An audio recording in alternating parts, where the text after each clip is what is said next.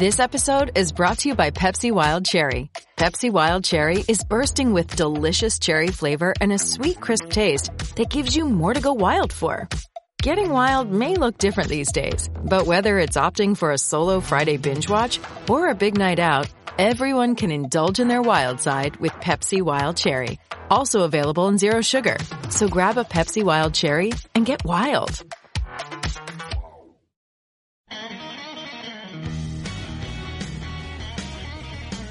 You asked for it, you got it, man. We didn't get to rollover pass and all the ins and outs of everything that is happening over and has happened over there in a long time. It is a hot button topic, but you know what? We got opinions on all that stuff, and I think that's part of the reason why we enjoy doing the podcast and why you guys enjoy listening to this podcast. We'll tell you about fishing. We'll tell you about tactics. We'll tell you about strategies. We'll tell you about issues. We'll tell you about weather. We'll tell you about effects.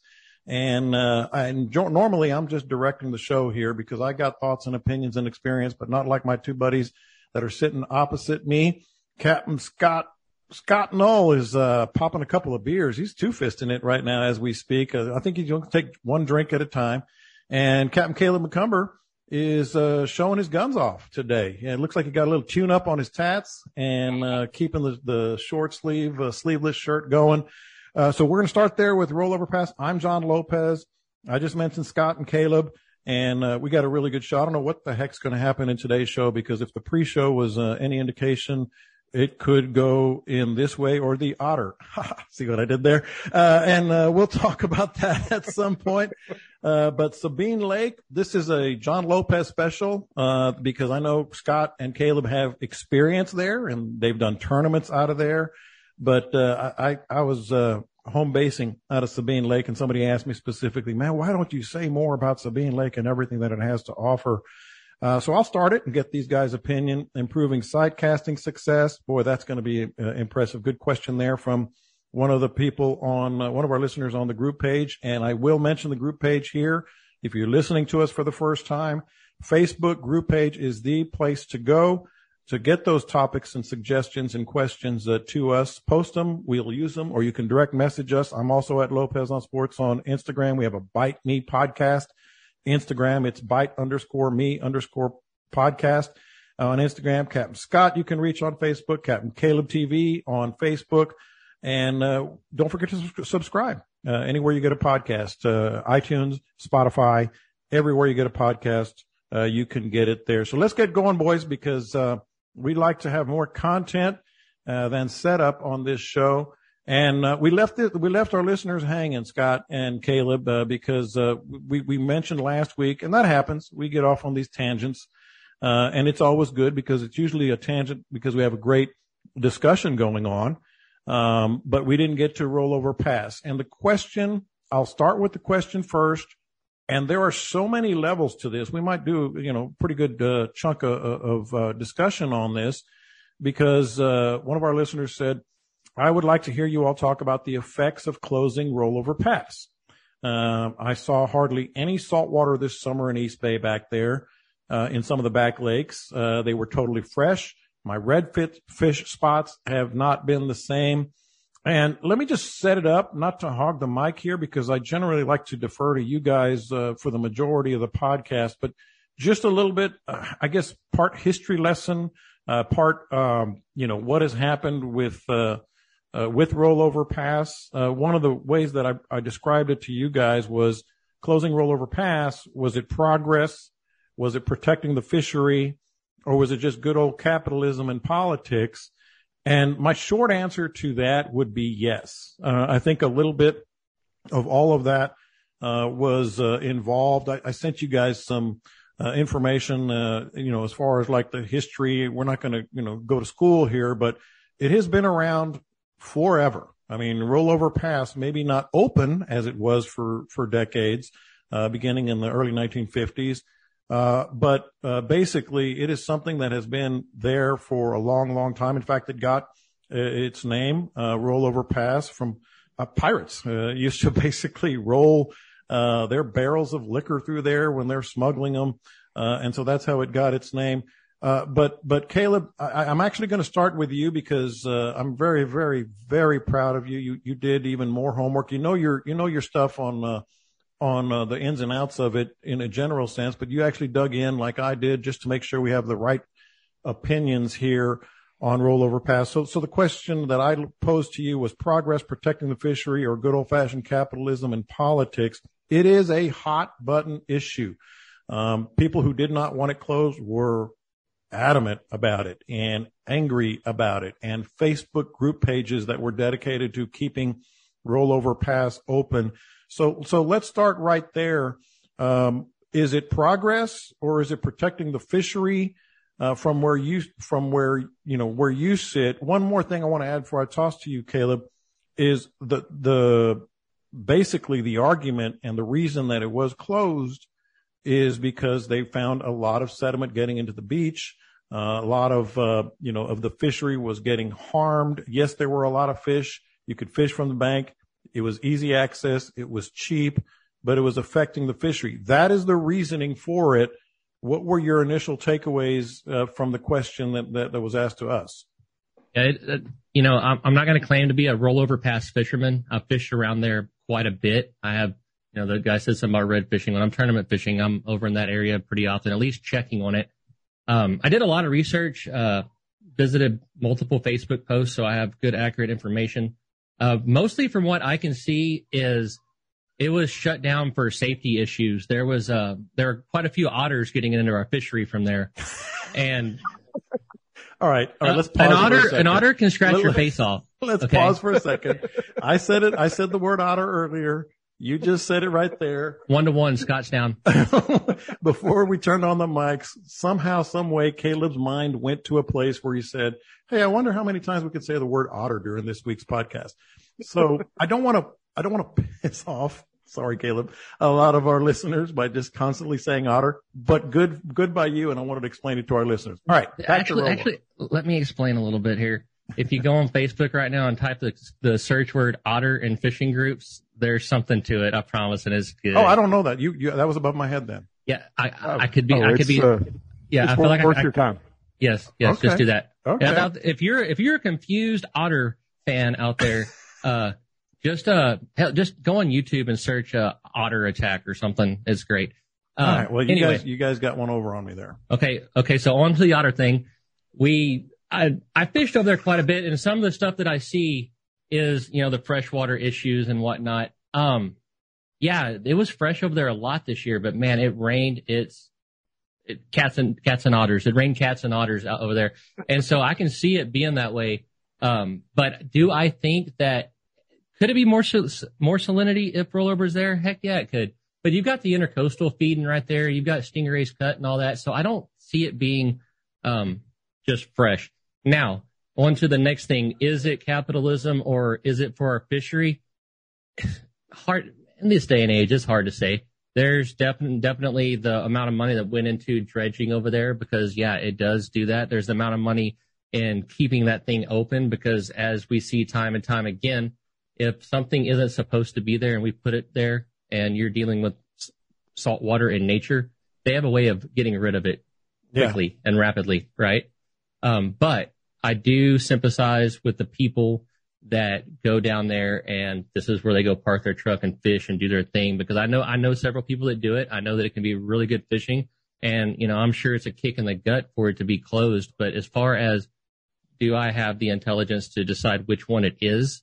I'll let y'all join the Facebook group. We'll talk about it. Now, Caleb, Scott, I think we live in a day and age where it's either black or white. You're either with us or you're against us. I truly believe that the issue of rollover pass closing is one where you really got to look at every angle here and maybe understand every angle.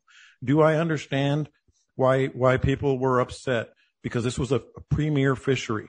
Yes. I grew up, I've talked about it on this podcast. I didn't have a boat until I was in college, man. I grew up I grew up in San Antonio, so I used to go to Port Aransas and Corpus and Oso Pier and the Naval Air Station and all that, but fishing from the banks, finding that I get it. No one on this podcast gets it more, than cheap, good fishing, that there's going to be a lot of people there, but you know what? You're just happy to be fishing. I get that it's sad that it's closed. We used to park our car, just go fish, get it done. I totally understand it, but let's not try to be black. Sometimes there is a gray area. So I get that, but I also get, the Texas Land Office was very, very clear in its research, Scott, very clear. And they showed the data, and they actually showed photos and time lapse pictures of the erosion that was going on, of what really happened after Hurricane Ike, how that bridge was vulnerable to total collapse. And I don't think they were overstating it. So there's man, what a shame, because I've been there. I get it. I understand it. Then there's like real danger here for the fishery and the structures around it, including the bridge, which, who knows what would happen if that thing collapses in the middle of a storm. And then there's the other part of it. Is it capitalism and politics? I think that's a yes too. I think that's part of the gray area, because that, it better than any of us, Scott. That real estate is primo, man. I mean, there are people who want to capitalize on that, using the word capitalism. And, they have people in, lack of a better term, in their pockets, on their side, that would maybe nudge this through a little quicker because of political contributions and everything. So all I'm saying is it's not black or white. And I want to get your thoughts, especially on the erosion and the capitalism part. The money was just not there to fix it. It needed fixing. The bridge needed to be redone. The sides needed to be redone. It was nasty. I mean, the last few times that I went down there just messing around, I launched my kayak there and fished East Bay, and the bulkhead was all tore up. The sidewalks were cracked up.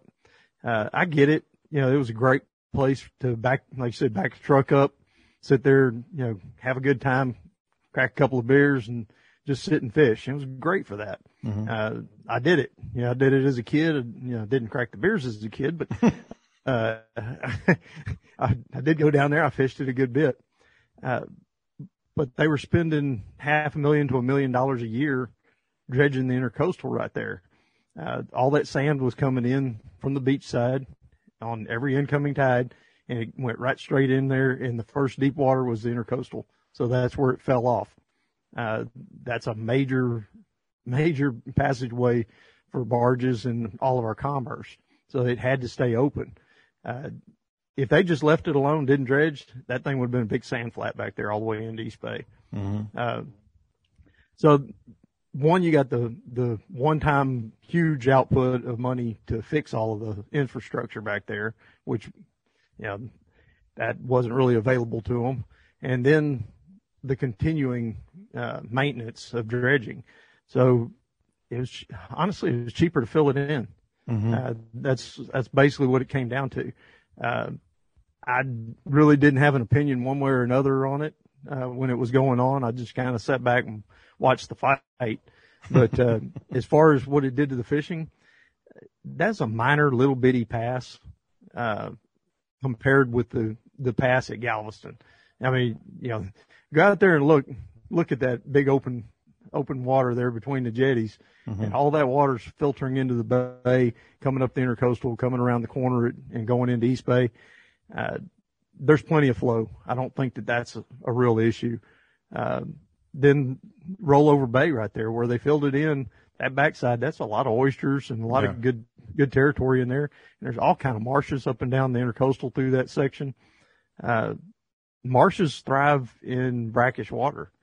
So I would think that it would actually make the marshes better and more productive to have less salt coming through that cut than it would be to leave it open and have that continuous flushing right there. I'm no expert on East Bay. I fished it a lot when I was younger, but I haven't been over there honestly in, probably 15, 20 years to seriously fish it real hard. But as far as, it was fresh all summer. Join the club. Yeah, where was it? We were all fresh. Yeah, and I'm getting fresh again right now because we just got 10 inches dumped on us last night down here in Port O'Connor. Your pond looks pretty big. It looks bigger than the last time I saw it. Yeah, it's all the way up to the porch. I got minnows swimming by as we speak. Any otters eating them? Oh, I got no otters. I think that's like 5-1-0 there, Caleb. I have 0 otters, but I do have my pistol handy just in case one comes. And there we go. You can never be too safe. So That's Caleb, right. It begs the question. Well, 2 questions pop to mind. People getting into, we want people to fish and we want people to get into fishing. It does make it a little more difficult. As I mentioned, I totally get that. So you can find areas. It's a good time to maybe get into a cheap kayak. There are other areas in the Galveston area, jetties and such, where you can find and maybe even, be better in terms of covering more ground as a shore fisherman. And then what your thoughts are on that back lake. Forget the freshwater. I think we all agree that was just the nature of the beast up and down the coast with all the rain we had. But what is that back lake going to look like if this in 2, 5, 10 years continues to stay, covered up and it goes the way it is? Well, I don't think that it's much different with or without rollover. I fish back lakes all over the place that don't have a cut anywhere near them. Mm-hmm. And, did we get a bunch of rain or did we not? It is that simple. The fresh water is going to either, it'll, as it evaporates, this water is going to get saltier again as the tides come in and out. And the lake I'm talking about that's over there by rollover, it's the same way. When it rains a lot, yeah, it gets fresh. It gets stinking fresh. That being said, Daniel and I went in there whenever it was super fresh this summer and caught the heck out of redfish. They were all 6 pounders. They didn't do as much good, but they're still there. They aren't going to go, well, it's fresh, we're leaving and not coming back, right? As far as finding somewhere to go, there's still all kinds of roads and whatnot. They go right there to that little rollover bay, drop a kayak in there, paddle across, and all of a sudden you're at Sun Oil and all the stuff over there. It's just move and adapt. It's what everybody does. Over here where I'm at, hurricanes change stuff. We can't fish things all of a sudden, or we can fish things all of a sudden. And it's just a move that you have to make whenever you keep going with the times. Scott, before we put a pin in this topic, there is, it is a place right now at rollover where it is absolutely a gray area. I think anybody people get angry. I get it. We don't always like it, but if you can just look at it, in terms of, yes, it's progress and necessary. Yes, it's protecting the fishery. And yes, there's going to be more homes sold around there now, So, okay, that's just the way. It's a little bit of everything. Yeah, I mean, one of the other parts that they were concerned about was a storm taking that bridge out and leaving all those people stuck on Bolivar. Because they shut the ferry down. When those storms are coming, you'll hear it. The ferry gets shut down as soon as that water starts coming up to a certain level. And those tides get up with the storms in the Gulf, and they'll close the ferry. So that's the only way in and out. Say that's going on, and now the bridge gets washed out. Yeah. Now you've got thousands of people stuck on Bolivar with no way out. So it was a safety concern from that aspect as well. But I honestly, on the fishing side, I seriously doubt that it is going to have any major negative impact. And Caleb, there could be guys that were. Go ahead, Scott. Those guys that were dead set against it, and a lot of the noise that came from that, there was a small group of guys that were rollover experts. That's where they went to catch their big trout every year. There were certain times of the year that big trout were pretty vulnerable right there, and they could do really well catching some really big, nice trout. And I get it. We all want to go catch that 30-inch trout, and that was a place that it could be done. So I could understand them being a little upset that was taken away from them. But Caleb, there is a positive and a negative, maybe even more positive economic impact here that this has happened. Yeah. So I'm on Google Earth sitting there looking at it. And then one of the articles I read said that the government took it from the private landowners, made the cut, and then gave the land back to the private landowner. Did you get the same from that? I saw that. Okay. And I'm looking at the maps around here. You've got Gilchrist, which is right there by the cut. And yeah, it brings some people there to, I don't know, buy bait or beer or something like that. But I'm looking at the land around here. So by closing rollover, what is there that is actually a land grab? What is there that somebody's going to develop? And yeah, I feel like that having a fishing destination there would be, if that's really what they wanted to do, it would be better to leave that cool spot to fish open to build their, I don't know, hotel or lodge or whatever you want to do. And then once you pass Gilchrist, which isn't much, there's nothing until High Island, and High Island has a direct access to I-10. So I don't really understand the argument at all on this is a government grab to make money here. I think it's more of a fact that the government's tired of spending money on it. Yeah, that's what Scott was saying. All right, so here's another topic that we really haven't hit in the past, and I'm going to start it, but you guys have fished at Sabine Lake a lot, and we've got listeners. We got a Florida question today, somebody coming from Florida, somebody coming from Sabine. We get questions all up and down the Texas coast.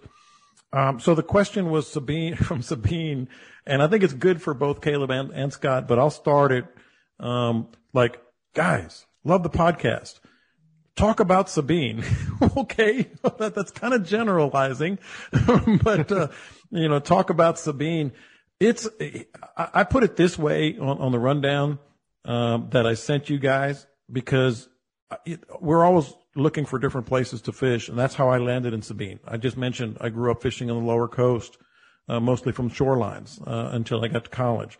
And then I really hit East Matagorda heavy, when I was a younger man here. And then I would try Trinity Bay. I was heavy into Trinity Bay for a while. And then I kept hearing these things, Scott, Man, Sabine. Oh, boy, Sabine. And you know me, I love the big trout coming out of Sabine. And I'm like, screw it. I'm just going to, get a trailer, park it at Sabine, do what we talk about on this podcast, learn that lake, learn that bay, every inch, piece by piece, pie slice by pie slice, and really hammer Sabine. So I was there about 5 years and had some unbelievable days until I caught that 30, about a year and a half ago. Probably the 3 biggest trout I ever caught were in Sabine. And so the question that I put out there is why Sabine Lake has it all for better and for worse. And I say that with experience because when you look at Sabine Lake, if you're thinking about going there, and I want to get just your general thoughts on fishing there, both you guys, but this is my perspective. It has everything you want. It has jetties. I do that in the summer. Beautiful jetties. Louisiana side. Don't forget to buy a Louisiana license as well if you're going to fish over there. It has the jetties. You can go offshore. It has short rigs that I could get out to. I think they were 7 and 9 miles away. On a good day in the summertime, I can go fish a short rig in my bay boat. It has obviously the pass. It has marshes. It has back lakes. It has 2 rivers running into it, the Neches and the Sabine, and it has the Intercoastal Canal running the whole side of Sabine Lake. It truly has it all. Water movement, depth. It goes up to 8-9 feet deep in the middle. It has shallow waters. It has the grass. I mean, for me, it was heaven on earth until you get the fresh water. Because when it goes fresh, the whole bay is fresh. It comes down both those rivers. It muddies it up. And then the other thing about it, we've also often talked about how I tend to be the safer of the 3 of us. That's just, I'm not Caleb by any stretch. Scott has been in a bunch of muck, because of tournaments and such, but he's a pretty safe guy on the water. And me in Sabine Lake, you're going to get the biggest waves you'll ever navigate because it's such a big lake. It's, I think, from the northern tip to the southern tip. I measured it once. I believe it was 16 miles, and it's probably at least that far wide, and it's a big, almost of a circle. So when the water, that north wind or whatever wind starts really howling, I mean, I've been in 3-4 foot waves easily. So Sabine Lake is one of those that you have to learn in little pieces, but it has it all. What's been your experience there, Scott? Most of mine was fishing redfish tournaments when I was in the Redfish Cup, and we hit those marshes hard, both sides, going up the intercoastal there back towards Bolivar and getting up inside there. Over on the Louisiana side, you just had to watch out for the otters, but you get back into some of those little lakes, and there's more grass in those lakes over there. He's really trying cool. his best. I mean, there's some cool stuff back there. Caleb spent a whole lot of time in there recently. It's been a few years since I was over there, but some of those lakes on that side would get so wadded up with grass you couldn't hardly get through them. Trolling motor would just wad up and stop. And I had some really good times in there, fighting alligators. Oh yeah, I didn't mention that. Lots and lots of alligators over there. They probably take care of the otters, but most of the fun that I had over there was fishing some of from our listeners this week. Some of those lakes on the Texas side. There was one that we had to kind of wiggle our way under a bridge and around the corner. I forgot what that lake's called, But we had some real good days in there. It's just, like you said, it's got everything. I didn't do a whole lot of trout fishing over there because honestly, I was fishing Galveston more, and it was kind of the same thing as fishing Galveston to me. The deeper water, fishing East Bay and Trinity is a whole lot like fishing Sabine to me. And the freshwater aspect kind of turned me off of it a little bit too. It seemed like every time I really wanted to go over there and learn it and fish it, we'd have one of these infuriating because it lasts so long. And it would go on forever. Yeah. And, so I spent more time in Galveston because it was closer to my house, but, I could see the allure to learning it and going and fishing all those back lakes. It's a kayaker's dream. I know a bunch of kayakers that fish all that backwater over there. Yes. I think you were talking about either Johnson Bayou, which you can put in on windy days, all the way up Johnson Bayou and get right into the bay that way. Very versatile, but man, or maybe you were talking on the north end. No, it's on the south end off the intercoastal, Keith Lake. Oh, Keith Lake is fantastic. Yeah. And very, very shallow. We spent a lot of time in there. Yeah, very shallow. Me and you don't have enough kayaks to know a whole lot about Keith Lake, John. Huh? Keith Lake, that kayakers know about it. Me and you just heard of it. I've been in Keith Lake in my old boat. Trust me. It's, you got to know where to navigate, but that's why I was learning so much. Stutes Island on the north end is, people are going to be mad at me just for, talking about spots here. And, Sydney Island on the north end, those are good trout spots because it comes right off the intercoastal and the Neches River. That's where a lot of people, get, a lot of trout, get in and out of there. Caleb, you, as a red fisherman, I know you love Sabine Lake, even if you haven't maybe learned it, as much as some people, because if you want to catch a redfish, you can almost, on good days, you can just almost throw anywhere and catch a redfish. I love Sabine Lake. We won the Port Arthur PRL there this year, and then last year Daniel lost a fish. Dang it, Daniel! That we would have won it that year too. We ended up second that year. But Sabine Lake, I'm a marsh nerd, so that's kind of where my playground starts is Sabine. I get way off into Black Marsh, that Johnson Bayou. By the way, for those listening to the show and getting excited about things, there's a cut over there at Johnson Bayou that's got a bunch of poles on it, and one of those poles has a bolt sticking out the top of it that will completely stop a transport, but it takes about a foot of fiberglass to stop it. So how do we know this? Yeah, be aware of that. It was stuck so bad you couldn't pull it off with a rope. It was, Johnson, a little big tricky, guys. Sabine is, when, we were talking about the freshwater with rollover, Sabine's one of those places that, it can get wiped out by that freshwater, but that freshwater is kind of what starts driving those marshes over there. Your redfish have more of the juvenile bait fish to eat, so they're bigger and they're heavier. You can sight cast largemouth bass and redfish in the same spot. Yes. There. Up in, Blacks. I think it's called Blacks Bayou up on the northern end. And then there's Black Lake, to the right. And man, I'm getting excited. I'm going to have to pull my boat back to Sabine and hit it again. But, then there's another area up there on the northeast end called Coffee Ground Cove. That actually, I believe, guys, when I was talking about, seeing those elk the other day, I think that's where they were coming out of, because that's all marsh back up there. That's the other thing. It's all wildlife protected, up there, near Greens and Blacks. And so that's, it's a pretty special place, and it can be a pretty infuriating place when you go, let's say you can go 3-4 weeks in a row and it's just fresh water, up and down that whole bay. So, I hope we answered his question. I gave him a couple of spots that I found a lot of success. I think you can navigate it even in a smaller boat. If you put in Johnson Bayou, you can get through there. It runs, and pretty much any boat can go through there. You can go up in Blacks. You can go up by the Neches River. I forget the name of that launch up there. And you can kind of, like Scott has always said, just get a little chunk of it and learn that whole area. And by the way, one other thing, if you're an offshore fisherman, big time offshore fishing right there and pretty close. Like I said, I've been up to one of the, we call them, the short rigs. It's only 9 miles off the jetties. and that can be a lot of fun. I mean, up there, I don't know if you guys have any other thoughts on that, but Caleb, go ahead.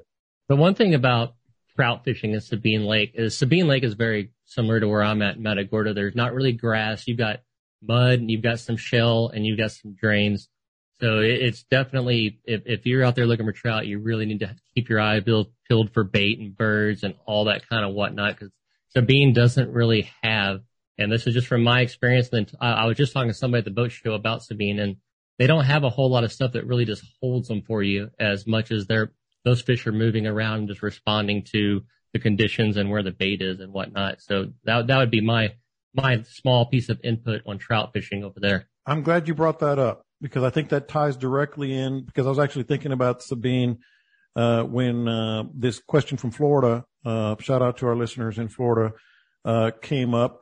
You know what? I got my boat right now, getting the 20-hour check over at the boat yard. I might just have to drag that sucker to Sabine and visit some of my old haunts. They're getting all that stuff done over at the boat yard, Jake and all those guys. So, but you brought that up, because one of the questions we had was about deep water trout. And I'm going to start with Scott here, because the question was about, well, here it is. Guys, I'm here in the Florida Panhandle. The trout concentrate in deep spots during a cold snap. Does that happen in Texas too? And if so, what kind of lures or soft plastics do you like to use when the fish are in deeper water? Now, he said 15 to 20 feet of water. We don't normally get that much, Scott, but I actually thought of Sabine, because I just mentioned Sabine can get 8-9 feet deep in the water, and trout do. It is a different approach for me anyway, but I wanted to ask you guys. But Scott, I'll start with you. You've been to Florida a lot. Deeper trout, what is the difference in terms of strategy and approach? Heavier jig heads. You know, you're still going to be trying to match the bait. Everything's the same. It's just deeper. So go with a heavier sinking lure, and the fastest way to get a lure down is lead. So I would look at, quarter, 3/8 ounce jig heads, mm-hmm. and work them down much deeper.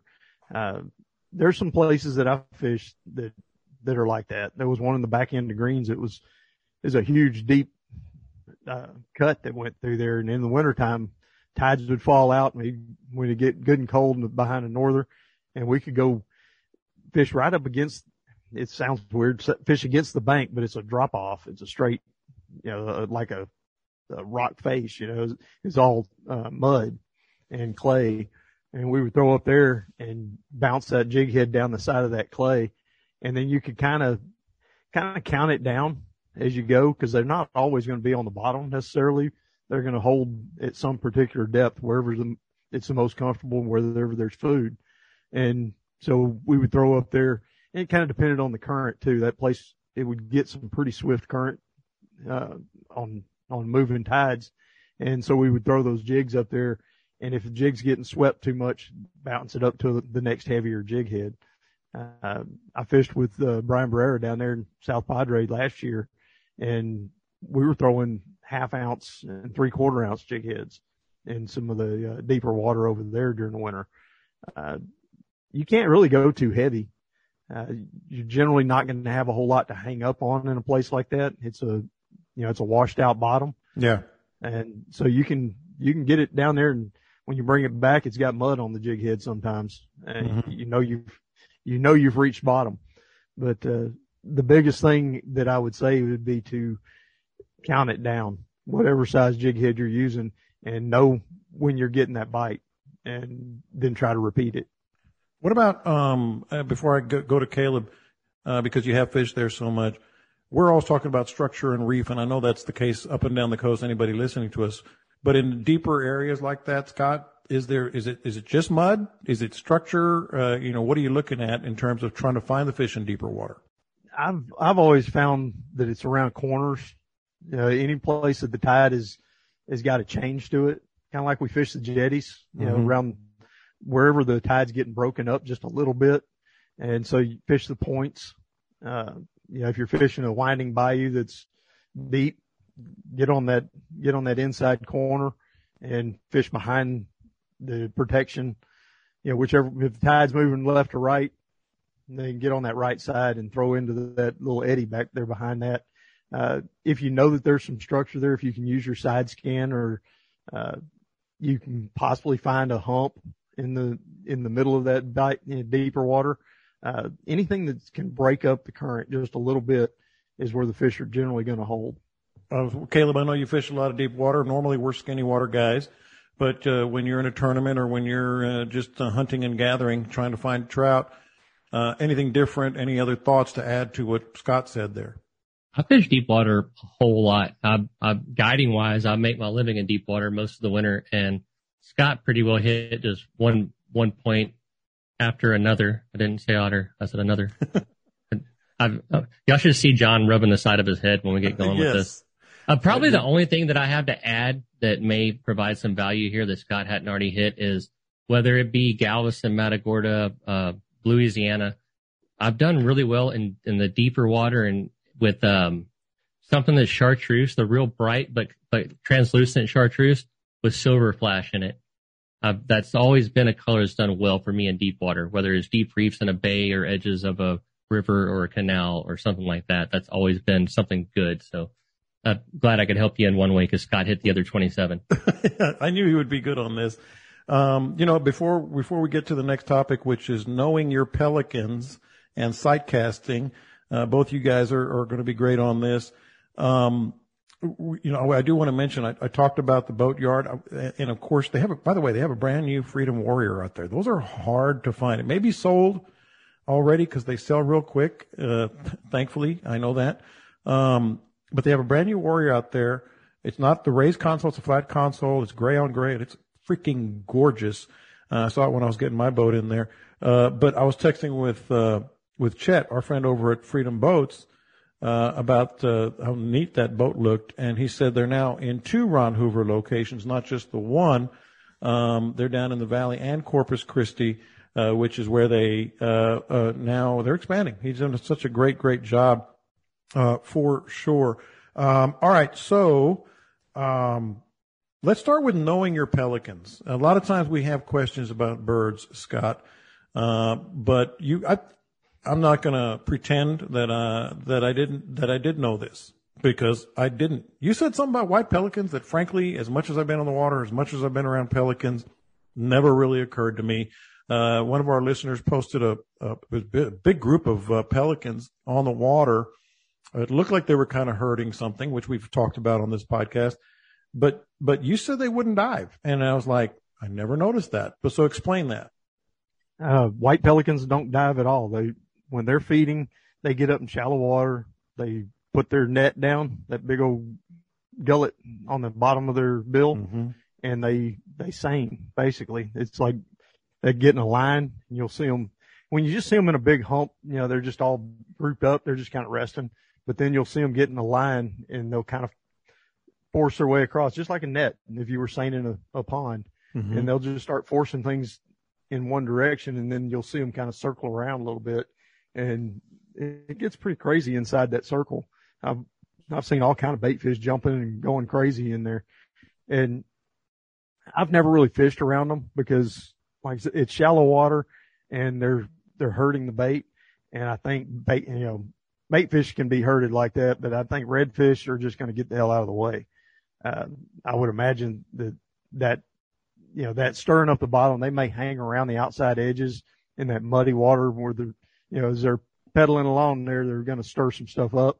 They might try to feed behind the line, but they're definitely not going to get out in front of it. The ones that dive are the brown ones. That's the ones you see all out in the bay, flying up. They may fly up 3 feet and dive back down, or they may fly up and circle around, 40, 50 feet up and then just go crashing in. I don't know how they don't break their necks the way that they hit. It just looks so haphazard.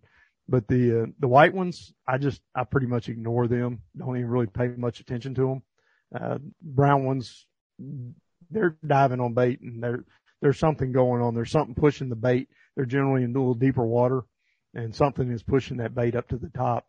So I fish around them some. But yeah, the white ones, they're typically way back into the marshes, and it's only in the wintertime. In the summer, they spend all their time up on the lakes, on freshwater lakes all over the country. Right. And in winter, they spend their time down here. and you'll see them. They hang out in big, huge flocks and just kind of float around. Caleb, how much stock do you put in pelicans? Scott and I have had this conversation. I think I put a little more stock in them if I see them acting the right way, and it's kind of hard to explain. Scott did a good job of it right there. When they're just sort of like scooting and hopping. I've caught trout under pelicans on a number of occasions.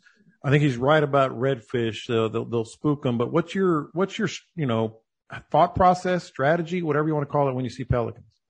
I'm not real big into them. I'm not much on fishing under them at all. If they're, say they're 50 or 60 yards out in front of a drain and they're bombing around out there, then I might go between them and that drain and fish that area because then in my mind there's bait coming out of that drain. I'm pairing it up with an outgoing tide, but there's bait coming out of that, and so those pelicans are hanging out there. And so I'll watch them first, though. Like you said, when they're hopping and crashing, if they crash and then get up and just keep on flying, then I don't really mess with it. But 20%, that's my number on pelicans. I that's give them probably 20%, about right. 20%. And it was typically really when I'm fishing them, when you talked about the white pelicans, because it really just occurred to me, I really never fish white pelicans that much, and it's probably because of what you said. I've never really had a lot of success. The brown pelicans are different, but I had no idea. I'm just being honest here because we try to tell you exactly what we know and don't know, and I didn't know that. That's interesting. Yeah, you'll never see a white pelican dive. They just don't do it. Mm-hmm. When I fish the pelicans, it's generally the jetties, beachfront, that kind of stuff, and they are doing that fly up 2 or 3 feet and then fall back in the water. Mm-hmm. That's when they're really active, and there's a bunch of them, and the bait's being pushed to the top by typically bull reds. Jacks will do it a lot. Kingfish do it some. And it's deeper water stuff. Back in the bays, trout fishing, I'm not really going to pay much attention to them. Right. Typically what they're doing back there is that's when they're flying real high in the bays, and they're just picking out a mullet that's, that's slacking on the top and diving on that. But the real active stuff is more jetties. I had a situation 2 years ago where we were working up and down the jetties, looking for tarpon, and all of a sudden there was, I don't know, probably 30 or 40 pelicans coming our way, and they were in a line, and they were flying up 2 to 3 feet and falling right back in the water with their mouth open. Ooh. And as they came our way, we just hammered trout. I mean, you got a bunch of trout. Yeah, I've caught more trout than anything with the pelicans. Yeah, it was like they were following along behind the bait fish and just, doing a really good job of picking off bait fish, but the trout were down there pushing the bait to the top. That's pretty What nasty. those white ones are good for is running across a quiet marsh and scaring every single floating redfish to death. That's what the white ones are really good for. I'll tell you what happens in the springtime that used to drive me insane. On the north shoreline of West Bay, all that grass that's up there, I would have tailing redfish just really going off. And there was a rookery over there, Bird Island, over towards the causeway, and there was a bunch of baby pelicans would be born on that thing. Mm-hmm. And those baby pelicans did not know the difference between tailing redfish and a bunch of bait fish. All they saw was a bunch of movement on top, and I would see them coming, and I'd be waving my arms at them like, no, as I'm Don't trying do to it. pull over. There's a bunch of tailing fish, and I'm pulling like a madman trying to get to them. And here come these baby pelicans, and they're just stupid. And they don't know it's 1.5 foot of water, and there's tailing redfish, and they would spook every redfish off the flat. It would drive me insane. And they're trying to pick up a fish that's 10 times their size. Oh, yeah. Never saw one actually catch one, but yeah, they I guess really not. Screw up my fishing. Yeah. What I've seen twice that really made my day is, the pelicans, they'll start up high and they'll come down like 6 inches off the water and just cruise right over the top. Oh, yeah, it's really cool. Twice I've seen one make the mistake of looking down while he was doing that, and his beak went in the water and chili flipped him, and day made. The thing I like is when I'm cruising across a lake or a bay or whatever, and I'm going a good, let's say I usually cruise between 30 and 35 miles an hour. And so let's say I'm going 30, and there's a pelican just keeping up with you. You never realize how fast these suckers are until you look at your speedometer and you're going 30 miles an hour, and there's a pelican just like, hey, what's up, dude? Like he's just passing you on the highway. Yeah, those low flyers, you got to watch out for them. I almost took my tournament partner out with one. we were down in Corpus and we were flying, man. We were going to a fishing spot. It was takeoff in the morning and we were hooking them. And all of a sudden this pelican is just doing that lazy flying low across the water. And we're on a collision course and I'm hollering at Benny. It was old Benny Landrum. I said, Benny, duck, duck, duck. It wasn't a duck. It was a pelican, but he got down just in time, man. It was right over his head.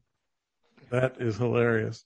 All right. So, we're going to talk now about, improving your sight casting success because, it was, a good question from the podcast. And, the interesting thing though is it reminded me, I gotta brag about this a little bit because we like to talk about our podcast. We're glad that so many of our friends and listeners are on this, but we've all turned on the Outdoor Channel. So I was chatting with our guy, Micah Krolik from, Knock and Tail at the boat show, which we had a good time, us three. We might dig into that a little bit here in a little bit, anyway. But Knock and Tail Lures is going to be featured in 2 episodes of Mark Davis's Big Water Adventures. That's a very popular show. And so I was really happy for him. Mark, featured his lure on that show. And I think the first episode is going to be, tonight and then in another one in a week or so. But if I have that wrong, be sure to check it out. You can see what the Knock and Tail does that I always brag about. And, one thing we have, that Mark Davis doesn't have, we got the Knock and Tail Bite Me 20 promo code. So you type in Bite Me 20, the numbers 20, on the website, mycoastoutdoors.com, and you get 20% off. But that's pretty cool. I was happy for him. He busts his butt. Those guys at the boat show, man, those are long hours. It got a little more expensive this year, but I get it. And we had a good time. We were over at the FTU booth and Caleb was working his magic and we were talking to a bunch of our listeners. Yeah, the ones that didn't fall asleep while we were talking to him. Elliot. This girl walked up to us and was like, "Hey, I'm Amanda and I really like to fish."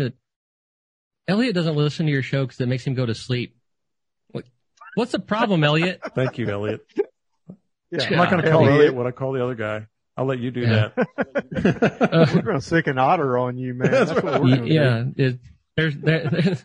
But well, she and their buddy, she and their other buddy were all about it. And so we might have to take her fishing. I told her I might take her fishing at some point. We've got the old open boat. So, maybe we can do that. But it was a good time. A lot of fun. A little different with the auto show there as well. But everybody was there. Wade Wright, I was talking about, the Wade Wright belts, with them as well. Getting a lot of questions on that. And they always ask the same question. So if I'm a Bite Me listener, what's that promo code? Hey, if you're a Bite Me listener or not a Bite Me listener, you can go to coastalfishinggear.com. I know Jason was down in Florida taking a little vacation, but, Tim is out here working like crazy. I still owe them some of my OG sauce, but, you can use that Bite Me 20, Bite Me 20 at coastalfishinggear.com. And it is time. If you're interested, a lot of places are running low on some gear. Wade Wright will take care of you at coastalfishinggear.com. You can watch the instructional video on how to use the big belt, which is cool. And I would highly recommend watching the instructional video. I like, the Madre Sling as well, but, don't forget to ask for the Bite Me special and the Bite Me 20 promo code. All right. Sight fishing. I love this question. Huh? What'd you say? I love this question. I absolutely love this question. You do? Good. Yes. I'm glad because I'm going to start with you on this. I think I know where your mind is going to go on part of this question because you mentioned kids and helping them catch sight casting. All right, so here it is. We take a lot of guys and kids that are new to sight casting and put them on reds, only to see a lot of missed opportunities and few fish. How can we help increase our success? So, Scott, tell us what you love about the question and what you can do to help our guy. Welcome to my world. Not there. Not there. No, they eat from the other end. How do you even think that's a fish? They're 17 with their backs out of the water straight in front of you. What is that? Dude's casting at an otter over there or something because there's not a redfish there. God, this is a romp. You're just dominating. Yeah. Otter discussion. It is, I mean, it's every day, you know. I mean, it's a constant struggle that Caleb and I both have because we're both sight casting guides. I mean, that's what we do. I pole a sight casting, pole and skiff. That's what we do, man. I'm out there looking for redfish. The only thing that I can tell you, if you got somebody on the front that's not very experienced and is not doing well with hitting the fish, that make sure they're seeing them, number one. That's what I was going to say. Go ahead. I can't tell you how many times I have had a guy where I've gone, okay, there's a redfish up there. You see him? Yep, I got him. And they cast exactly opposite of where that damn fish is. They didn't see it. They have no idea where that fish is, but they don't want to admit that. Mm-hmm. So get them to admit whether or not they're seeing fish, number one. Number two, if they're still not making that cast, have them practice cast the rest of the time. You're not always seeing fish. That's what we're doing. We're stalking, we're hunting, we're looking for fish. Have them cast to that bubble over there. Have them cast to that little piece of grass over there. Make them cast all day long. Instead of standing up there waiting on the next opportunity, have them keep casting, whether it's fly or bait casting. He said he was using whatever it is. Yeah. But it works the same in any direction. Have them cast at something, because typically what happens with saltwater fishermen in general, I mean, I've taken some guys who are really experienced saltwater fishermen, but they're used to going out, they wade, and they cast as far as they can cast. And they cast in a general direction. They're trying to hit a spot that's 10 foot by 10 foot. Well, now we're trying to ask them to hit a spot that's 6 inches by 6 inches, and they can't do it. So have them practice, and that's the only way you get any better at it. And that way, when that opportunity does present itself, they're not just in total vapor lock. I see that a lot, man. Guys, they finally do spot that fish, and then they just go, and they just freeze up, and they don't make the cast, or they really blow the cast. But by practicing continuously throughout the day, then they're prepared, they're ready, they're warmed up, and when the opportunity presents itself, they can put the lure where it needs to be. Caleb, that practicing thing is so important. You guys sight cast more than I do, but hitting that small spot and hitting it, as he's put it, a 10 by 10 area is a whole different world. But I wanted to ask you, unless you have some thoughts on that, but I wanted to ask you about actually seeing. Sometimes, I mean, your mind works tricks. Sometimes it's like when you're in a deer blind and it's just the sun's just coming up and you think you see something, but you don't. You know, let's explain. Let's go down to the basics here. What do you actually, outside of a tail or a back sticking out of the water, what do you actually see?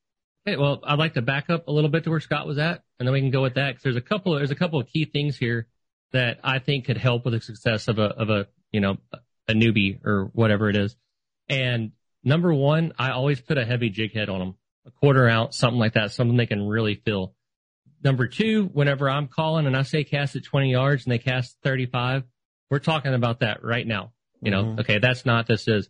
But what I really do for people that are wanting to sight cast, but they're not hitting their shots, is say I see a redfish noon straight off the front of my boat, 12 o'clock, right? And he's moving right to left. I will tell them cast 30 yards at 10:30, knowing dang well they're going to be way ahead of that fish. But I know where their lure is at. I know where that fish is at. And now I'm telling them, bring it. Stop it. Let it fall, and you got him. Yeah. So I'm watching the fish and the lure to help that guy get it in front of that fish instead of expecting them to drop it in that 6 inches. And because it took me a long time to get to where I can see redfish like I can now. It took me a long time to be able to hit my That's cast. what I'm saying. It's difficult. And until you have done it enough that you don't have to think about it to make that cast, there's going to be struggles in it. I still miss them every now and again, not as often as I used to. As far as seeing fish, I know Scott said this many a time, and I say this almost daily on my boat. Everybody sees something different. What I see is I see their fins moving. I see the back and forth of their fins. I see their little dorsal fins or not dorsal fins, their pectoral fins and their tail. And if they're 3 foot deep or on the top, that's just what I see. I see that coming. Scott says he sees their shadow. I don't know. I still have not seen a redfish shadow in my life. I have no idea what he's talking about. It's right up there with barometer. It doesn't even make sense. Wakes and pushes. You learn the difference between a redfish and a mullet pretty quickly. That mullet's going to be kind of zigzaggy around, and the redfish is going to be more of a straight line. But what I see is the fin movement. And a good pair of sunglasses. Scott and I both prescribe into Costa's heavily, and no pun intended. And if you're not wearing the right stuff, you're going to have a hard time seeing them right away. And they change from day to day, or base system to base system. Sometimes they're real dark. Sometimes they're real light. Sometimes they're this. Sometimes they're that. So the first couple you see of the day, you got to kind of take note of, this is what they look like, and this is how I picked them out. And Scott, the shadow's always dark. The shadow's always dark.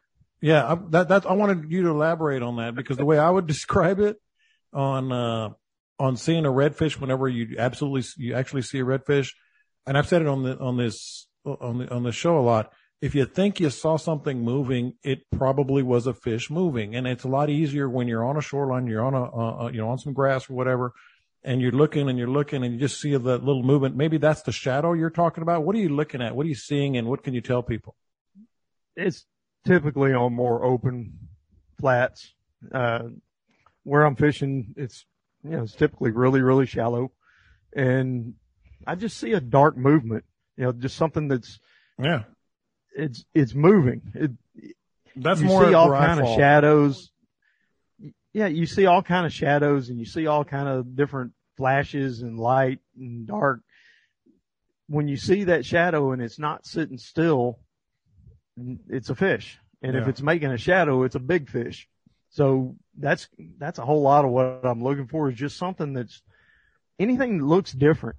And I tell people all the time when they're on the boat, it costs nothing to cast. So if you're standing up there on the bow, I don't see every fish. I mean, I see most of them, and I see them a whole lot better than most people that are standing on the front. Mm-hmm. But they also see fish that I missed. I may be looking off to the left. I saw something move over there, so I'm really studying the bottom and trying to pick a fish out. And they're kind of glancing over to the right, and now I think I saw a fish over there. Well, why didn't you cast? Yeah, that's what I'm saying. I always say, if you think you saw it, go ahead. Yeah. Yeah. Give it a shot. I mean, if there wasn't a fish there, so what? It wasn't any big deal. But what Caleb said about casting past them and reeling up to them, that's the fun part of being on a polling platform and polling back in the marshes, is directing that activity. And I can't tell you how many people have been on the front of the boat where I've said, okay, in fly fishing, you're stripping. Mm-hmm. Yeah. So strip it, little bit. Okay. Stop. He got it. And I'll see the gills flare. Yeah. I mean, I see the white he's mouth. Sucking it. I see the gills flare. I see him suck it in. I tell him he got it. And then they, set the hook. And they do. And immediately they turn around, look over their shoulder at How'd you you like do you're that? some kind of damn magician. Yeah. It is. That's the coolest thing about my job. The absolute coolest part of it. There's so many things in fishing that I just get, it's just repetitive. But going and doing that I'm excited when we leave the dock. I'm excited when we get back. I almost feel bad I got paid to do it. And, like Scott said, whenever you tell them, hey, stop it and let it fall, and then 1, 2, or I'll do stuff where I've got them coming, right? And I'll say, all right, stop it right there, just short hop. And I'll say, count to 4. And they'll kind of, huh? And they'll sit there, and at 4, I go, you got him. And they'll set the hook, and they think that I have just David Copperfielded them. But and we're just like, people having good days hitting their cast. Me and Scott are the same way. I'll call Scott sometimes and be like, man, I was on point with the calls today. I was telling this guy 45 yards and drop it, and all the things that we say every day, all day. There's days when we're just better at it than other days, and in the days that we're not good at it, it's just because our customers didn't cast good, right, Scott? Of course it was. That's it. It was the customer. It's never my fault. Yeah. No. How could?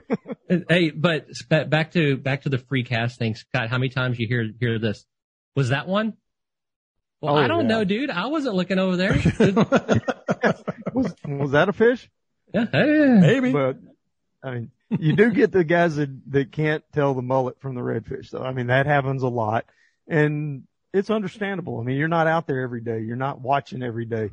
And so I'll start talking to them about it. Hey, a mullet is zigzag, and a redfish is just a calm, cool movement. It has purpose. So basically, a mullet is Dean, and I'm a redfish.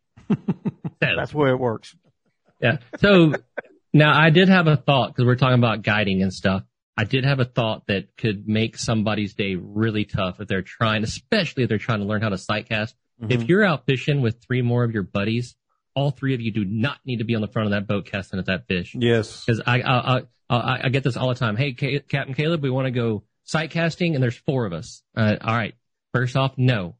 And then I got to think about it. I'm like, dang it, I still got to pay for food and electricity and shelter. So I'm like, all right, y'all come on. And I'll get them in the boat. And if they're listening, they know who I'm talking about right now. I'll get them in the boat. And I'm like, all right, guys, this is the 5th time you fish with me. Every time y'all come, y'all bring 4 people. And every time we do this, I'll let 2 of y'all fish the front and 2 of y'all to sit back there and eat your sandwiches and y'all take turns. There's going to be plenty of fish today. Oh, yes, sir. We got it. And so the first 2 guys go up there and they catch some fish. The second 2 guys go up there, they catch some fish. And now everybody's excited. And every time I say fish, all 4 of them bounce off of each other. Grab their rods. This fish is getting pelleted with baits. One guy has wrapped his line around the guy to the left, and the guy on the far left is wrapped around the guy to the right, and the guy in the middle is fighting one with rods hitting him in the eyebrows. So honestly, if you're trying to get into this, take turns up on the front. It's fun to be out there with your buddies and bite them. Y'all take turns because you are making it astronomically harder on yourself to not be up there by yourself practicing your shots. All right. That's why I like a Poland skiff. Yeah. That's what I love about having a Poland. You can't put more than 2. I'll let 2 up there. You know, if we're throwing conventional, if it's fly, it's only 1. Yeah. I mean, you want to talk about having a mess. Try to get 2 fly fishermen. Line everywhere. Yeah, it gets dangerous and real quick. I'll do it where if I've got a bunch of fish, and I'll tell the second guy, get your rod ready. And as soon as the first guy hooks up, you step to the back. Now you go up there in the front. Yeah. And we'll double up like that quite a bit. But typically fly fishing, it's one guy up front and the other guy's kicking back. Bring some beer, bring some summer sausage, some cheese, kick back, have a good time, watch your buddy catch fish. That's what it's all about anyway. It's about being out there with your buddy. Yeah, and being out in the back lakes and in the grass and stuff. All right, boys, what would Scott do? What would Caleb do? How do y'all feel about, Caleb, I'm going to start with you. A low of 30 Friday, a high of 40, and a 25-mile-an-hour northwest wind. Yeah, I'm getting tired of saying I don't want to fish on Saturday. Let's start talking about Friday. Saturday's slightly better, at least where we fish. Low of 32, high of 47, and a 12-mile-an-hour northwest wind. At least what I'm looking at. Yeah. Well, now the tides are going to be, super dumped again on Saturday. The sun's going to be out. You ought to be able to find some clean water somewhere. It looks like a day to go employ all the stuff that we talked about sight casting, except, be careful where you're going because it's going to be a lot shallower than, anywhere what you're used to. How about that? It might be a good day to take Monday off if you got a day in your back pocket. A high of 58, low of 40, light winds, and it'll give you some time for that water Tuesday to come back. Yeah, Monday looks okay. Tuesday looks like a pretty phenomenal sight casting day. I'm guiding a lot next week, and so I'm kind of excited about what I'm seeing there. But yeah, Saturday, it's going to be shallow water. It's going to be clear skies. I think it could be a tough bite. This Saturday was really weird, Scott. Oh my God! You talked to one guy and he absolutely murdered him. You talked to another guy, he didn't catch anything, and then you go look at social media and people are being attacked by river otters. You never really knew which way it was going to go this weekend. You won, okay? You won. Sometimes you had to run and hide. It's over. You won. Now let's get to the otter guy. That would be Scott Knoll. My God, Thursday. That thing's blowing in here on Thursday. Yeah, down here where I'm at. It'll be wet too. 28, gusting to 35 and raining. Yeah. I can tell you where I'm not going to be. I'm not going to be in a boat. Yeah. Then Friday, the same. It's all northwest. So water is going to blow out and it's going to disappear and it's going to get low. It's going to get cold. It's going to get low. Saturday, I would think they're going to feed when it's falling like that just because that's what they do. Saturday, they're going to sit. And then Saturday afternoon into Sunday, you got sunshine, light winds, temperature coming up a little bit. I think maybe if you really wanted to go this weekend and you got your kitchen pass and you got everything set up, Saturday afternoon, maybe, go fish some places where it's deep, some deeper water, get your CTO paid up, your Towboat USA, make sure you're paid up because you're going to get stuck somewhere. Man, those guys made a killing on that tournament down here last weekend. I They were bet. pulling people off left and right. Then it's going to switch more northeast and pick up just a little bit on Sunday, but it's still sunny and warming up a little bit. So, yeah, I mean, if you got to get out, I'd say fish in the afternoons, let it warm up a little bit, skip the morning. There's no sense in getting out there real early. It's just not going to work out well for you. But personally, what would Scott do? Yeah. Yes, Scott's going to fix a big bowl of chili Mm-hmm. and sit down and, watch a little TV, maybe pick a good movie or something. Darn Camille's right. going to be Well, stuck up in Dallas. John's picking up his I'm boat going to be here probably by Friday. myself. Yeah, I'm picking up my boat Friday, and I might have to get out there on Sunday if I get the itch. But Captain Caleb TV's been blowing and going again. Caleb, It's going good. It's going. Hey, I just texted my customer on Tuesday and moved him to Wednesday next week. If There he you can go. get off work Wednesday, that's what it looks like. Captain Caleb TV is going quick. It's every time I look, there's 40 or 50 more people that are gluttons for punishment, and I'm happy to have you here. yeah, man, and ScottNollPhotography.com. So you can get some of that gas money for my guys that are sitting across from me. Buy some gear, Bite Me buffs and hats and shirts and stickers. We got a lot of buffs. Buffs Got a lot haven't of really buffs? sold much. Yeah, buffs really hadn't sold a whole lot. I thought they were going to be pretty Well, popular. We got a lot of stickers out there and a lot of shirts. I saw somebody posting a picture with one of our Bite Me shirts. I like the gray one. I like the green one, or whatever it's called, Seafoam or whatever it is. Aqua or Seafoam or it's something fancy like that. And your photos as well, your award-winning photos at ScottNollPhotography.com. And Deadly Dudley, we always like to give him. I went fishing with him the other day. He's just a good dude, Paul, over there. So go to DeadlyDudley.com and you get that same promo code, BiteMe20, BITEME, and the number's 20. Get your Deadly Dudleys there. It's a great bait. I've been using it forever. You guys know that. Any parting shots, guys? Because I know sometimes you have these wild thoughts at the end. Caleb, you won the otter race. There's no question about it. I didn't even want to have it. That's one of the reasons you wanted to, but I'm sure our listeners got a kick out of that. It's going to mean so much more to you when you get off of here and go. I'm guys, completely lost on YouTube, it. his YouTube is going to blow up. He's going to make so much off of this. Yeah, it's what YouTubers kind of giggle about. He got absolutely crucified on social media, but everybody was making fun of him and went and watched it. So they were paying him to make fun of him. Well, I'm going to go watch it. I'm sure. No, you're going to do it. No, man, no parting shots. All right. You guys have been great. That was really good insight from Caleb and Scott. Maybe I'll start calling you Scaleb. Okay. Yeah. Here's my parting shot. You do not need a Glock when you see an otter. Keep that in mind when you watch this video. You're holding a paddle, and you have at 8 feet. This otter is just getting smacked. There's no reason to pull out firearms with red dot sights on them. And in all the years, I've never heard of an otter boarding a boat and scratching somebody's face off. I'm sorry. Now that's a spoiler alert there. You should have told me that, but Yeah. I'm looking forward to it.